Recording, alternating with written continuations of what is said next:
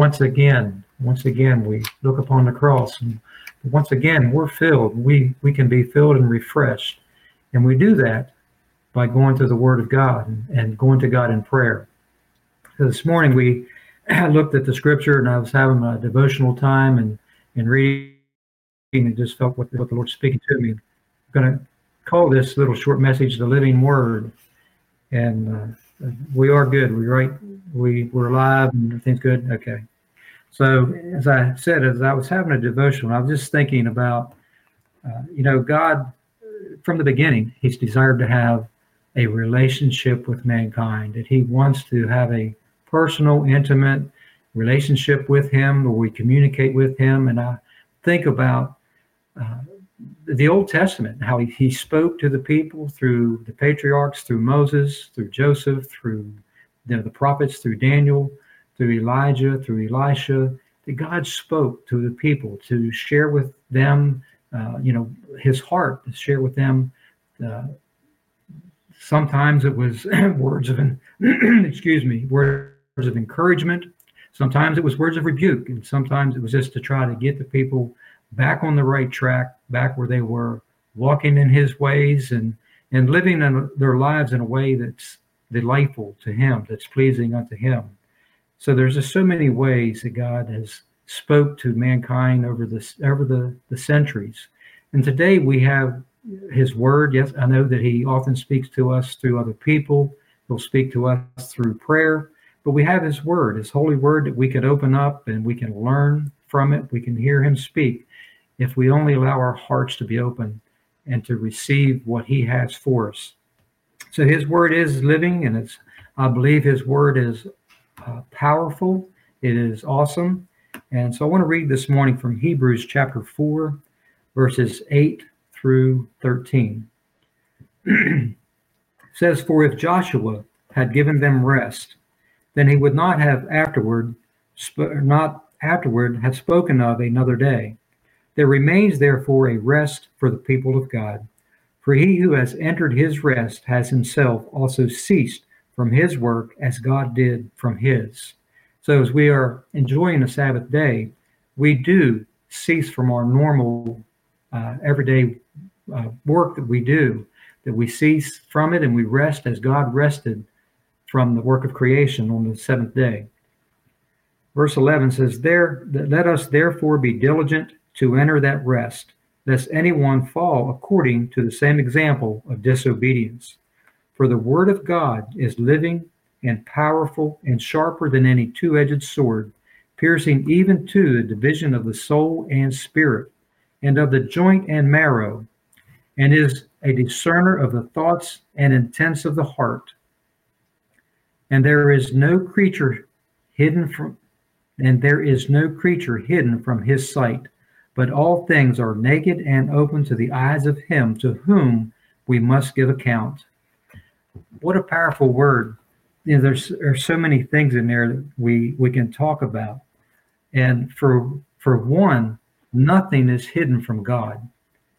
Not our thoughts, the intents of the heart. Nothing is hidden from God. So God knows everything that we think. He knows what is in our hearts, and He knows all of these things. So we can't hide anything from God. God knows us better than we know ourselves. And I have a message prepared for next week, and I want to go ahead and give you the scripture, and if you have opportunity to turn to that this week and look at it, and you'll have a little bit of a prelude to what next week's message will be about. It's in 2 Kings chapter 5, verses 1 through 19.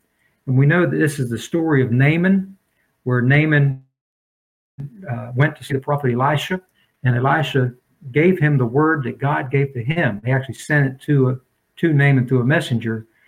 But God knew that Naaman needed more than a physical healing, because He knows the intent of our heart. And that's the key. I'm not going to give you too much of next week's message, but God knows what we need more than what we ourselves know that we need. We know that God knows what is best for us.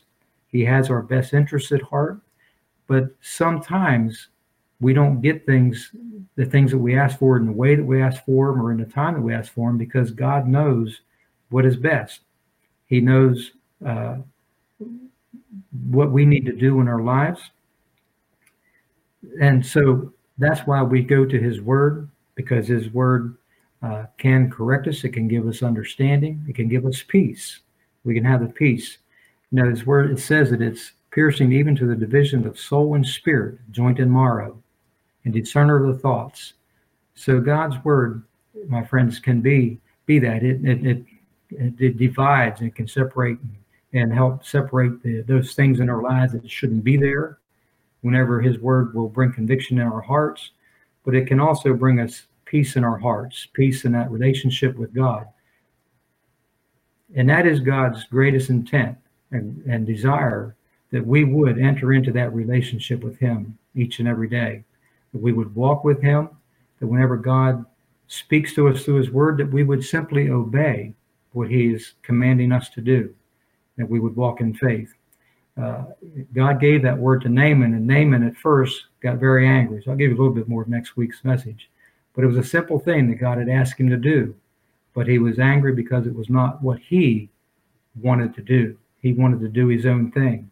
And we can't always do our own thing. Sometimes we have to pause and just listen to what God is saying. Sometimes it might sound too simple. Sometimes it might sound too difficult. We just have to trust that God is all-knowing, that he is all-powerful, and what he says is absolutely true. So when you read God's word, or if a brother or sister in Christ speaks to you, accept that word, open the word of God, make sure it does line up with the word, and try to walk in it. Pray that God will allow his spirit to guide you, to help you, to be all that he wants you to be faithful to him, to live a life that is pleasing, and others would see Christ in you, see the love of Christ in you, and would desire to have that also.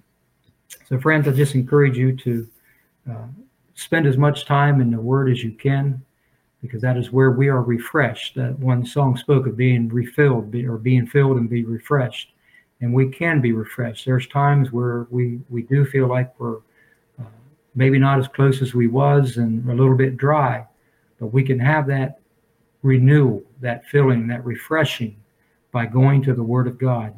And it's more than just words written down on a page.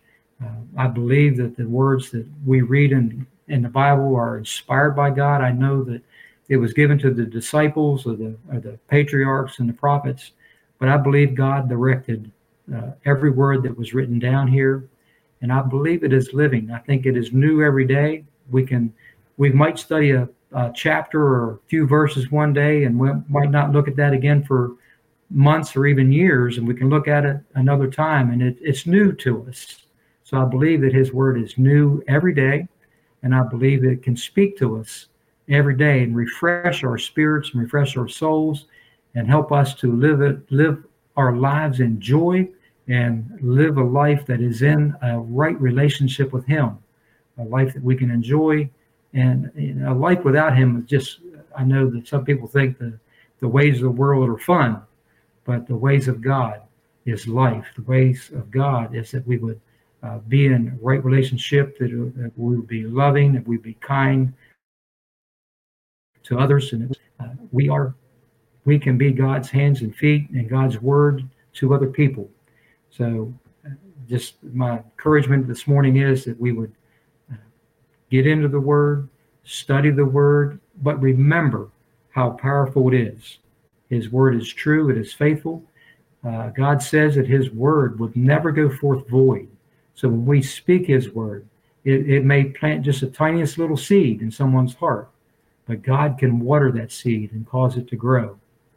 And that word can encourage someone that may be suffering with depression. That word might encourage someone that is suffering with pain. But God's word, spoken in kindness and spoken in truth, can bring hope, can bring healing, can bring refreshing.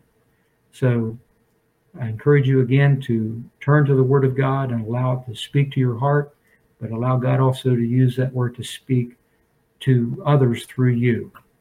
So just thank you for joining us this morning.